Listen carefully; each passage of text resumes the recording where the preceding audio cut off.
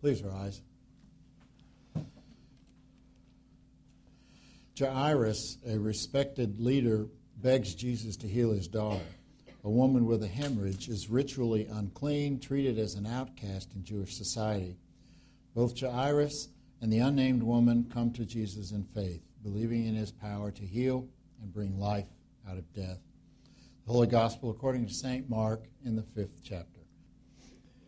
And when Jesus had crossed again in the boat to the other side, a great crowd gathered about him, and he was beside the sea. Then came one of the rulers of the synagogue, Jairus by name, and seeing him he fell at his feet and implored him earnestly, saying, "My little daughter is at the point of death. Come and lay your hands on her so that she may be made well and live." And he went with him, and a great crowd followed him and thronged about him. And there was a woman who had had a hemorrhage for 12 years, and who had suffered much under many physicians, and had spent all that she had, but was no better, but rather grew worse. She had heard the reports about Jesus, and came up behind him in the crowd, and touched his garment. For she said, "If I touch even his garments, I will be made well." And immediately the flow of blood dried up, and she felt in her body that she was healed of her disease. Jesus, perceiving in himself that power had gone out from him, immediately turned about in the crowd and said, "Who touched my garments?" And his disciples said to him, "You see the crowd pressing around you, and yet you say, 'Who touched me?'" And he looked around to see who had done it. But the woman, knowing what had happened to her, came in fear and trembling, and fell down before him and told him the whole truth. And he said to her, "Daughter, your faith has made you well. Go in peace and be healed of your disease."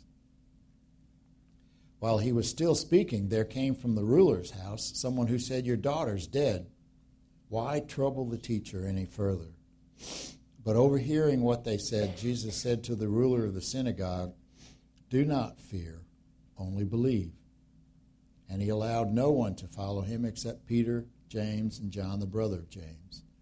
They came to the house of the ruler of the synagogue, and Jesus saw a commotion, people weeping and wailing loudly. And when he had entered, he said to them, "Why are you making a commotion and weeping? The child's not dead, but sleeping." And they laughed at him. But he put them all outside, took the child's father and mother and those who were with him, and went in where the child was.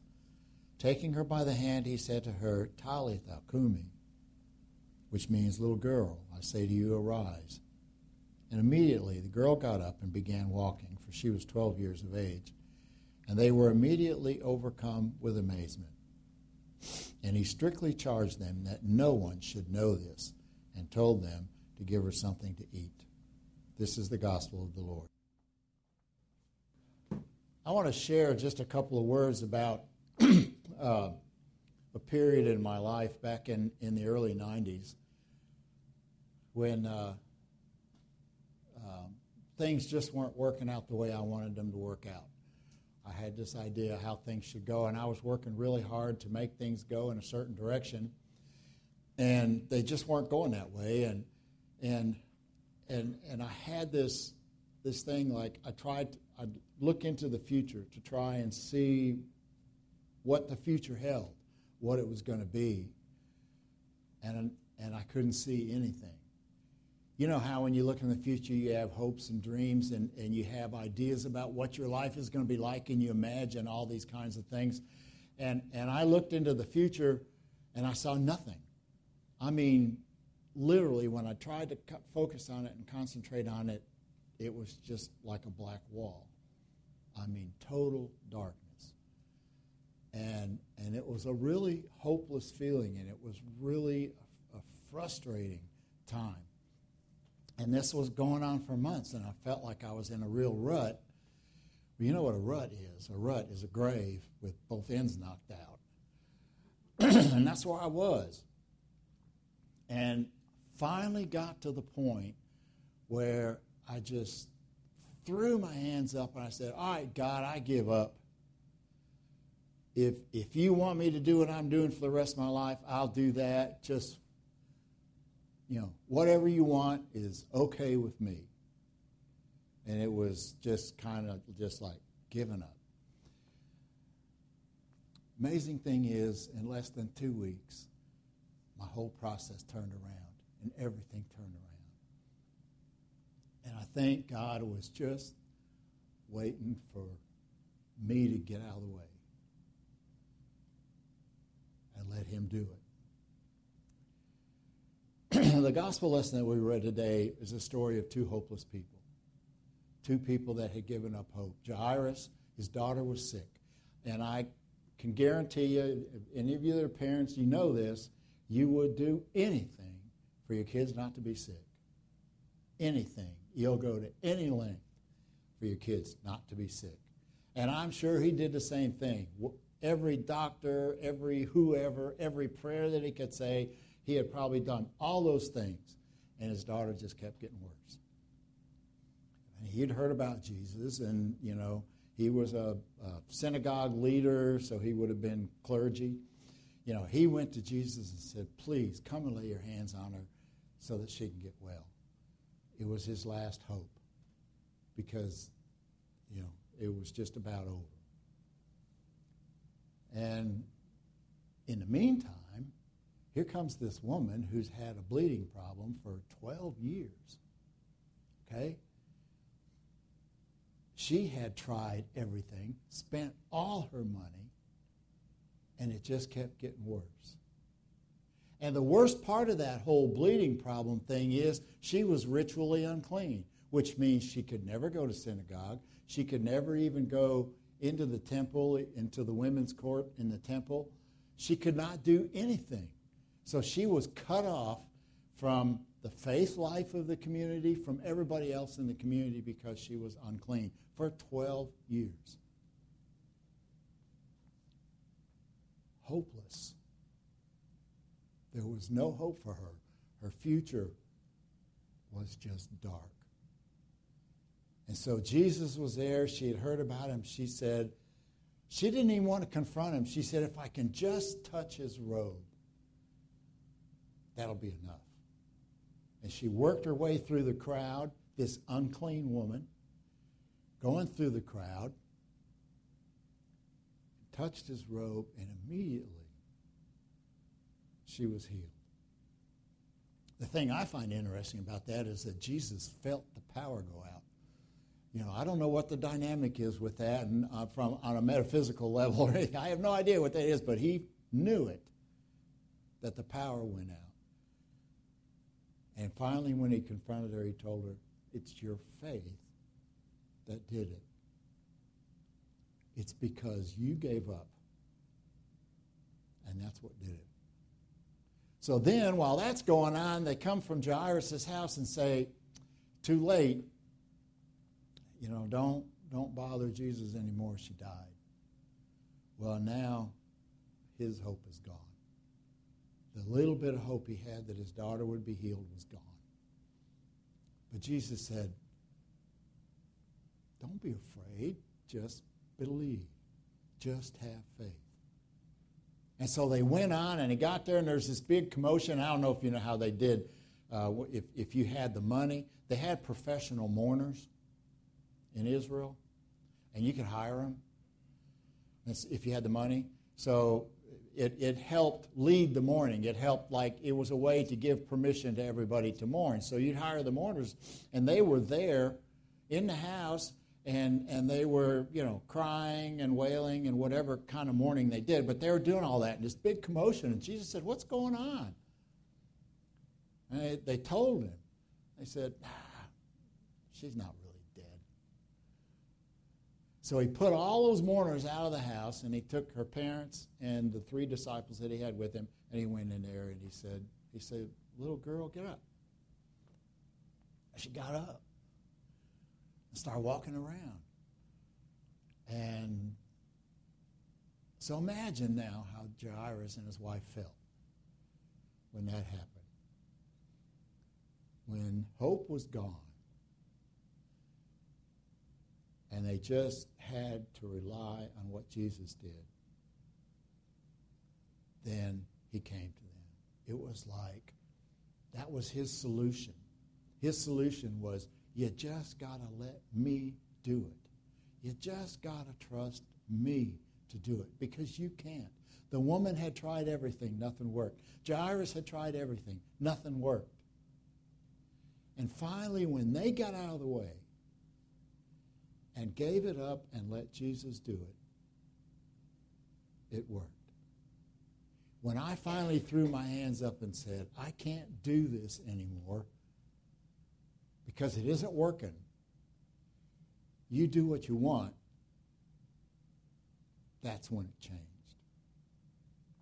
It's about letting God be God and us not trying to be that. But there's a bigger kind of hopelessness that is a lot more serious than even those. And that's the hopelessness that comes as a result of sin in this world and sin in our lives. Because you go through the Old Testament and you know what God's standards are, and he sets it up and says, do this and don't do this, and lays it all out. And then you hear Jesus in the Sermon on the Mount in Matthew 5, he says, you must be perfect, even as your Father in heaven is perfect. There's the standard. You have to be perfect. Paul says that that none are righteous. No, not one is righteous. And to be in God's presence and to make it, you have to be righteous. Paul says there's not anybody that's righteous. What is another place he says, all have sinned and fallen short of the glory of God. And the hopelessness comes from realizing that on our own, that's our fate. On our own, we're separated from God forever. So we might say, and we try very hard to be good people, don't we? We try very hard to do the right thing. And so we might say, but God, I'm really not that bad. I mean, I'm basically a pretty good person, and look at what I've done. And we could list the things that I've done, over the years. But then God says, all right, if you want to play the list game, let me get my list out. Well, then it's really hopeless because his list is going to be way longer than ours. And so that doesn't work. But Jesus had a solution. And his solution for you and me is for us to get out of the way. Just get out of the way and let Jesus do it. And that's what he came for. He came to do everything perfectly. So Jesus, on his list, his good list, is everything God wanted. And on the bad list, it's blank. But he was punished anyway. He suffered as though he had a bad list. Well, his bad list got filled up with ours. And so he suffered for that, and he died for that. And then God said, you know what? If you're willing to follow Jesus, I'll let what he did count for you. You see, we can't do it. If we try to do it, it's hopeless. And we can't make it. But if we let God do it, he did it through Christ, and he says, I'm just going to count that for you. It has nothing to do with what you do. It has nothing to do with what's on your list or that he's got a bigger bad list than you have a good list. It's God just saying, because I love you, I'm going to let what Jesus did count for you. If you just follow him, if you just let him lead you. Now there's hope. Now we know what's going to happen. At the end of that lesson, Jesus says something that I think is really curious. After he heals Jairus' daughter, or brings her back to life, and he says, and he gave him strict orders not to tell anyone what had happened. Okay, they'd already hired mourners. There's this big commotion. Everybody knew that the girl was dead. Everybody knew. So are they not going to find out that she's alive again? Is she going to stay in the house forever and they're never going to? No.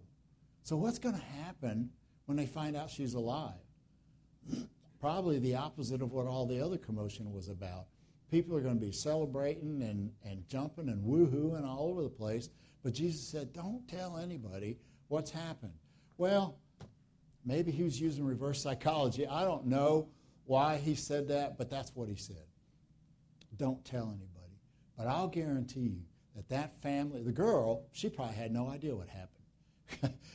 She just probably felt like she was waking up from a nap or something. She didn't know. But everybody else did. And I'm sure the word went around. I'm sure people were celebrating and jumping for joy because they had their daughter back again. And I really believe that at some level, when we get there, when we are raised from the dead and we get there, it's going to be the same kind of thing. We're going to be celebrating the angels. It says the angels are, celebrate over one sinner that's saved. Then when we all get there, it's going to be a celebration. It's called a wedding feast in the scriptures. And I don't think God's going to be out running around heaven, but he might be woohooing. Anyway, that's what's going to happen.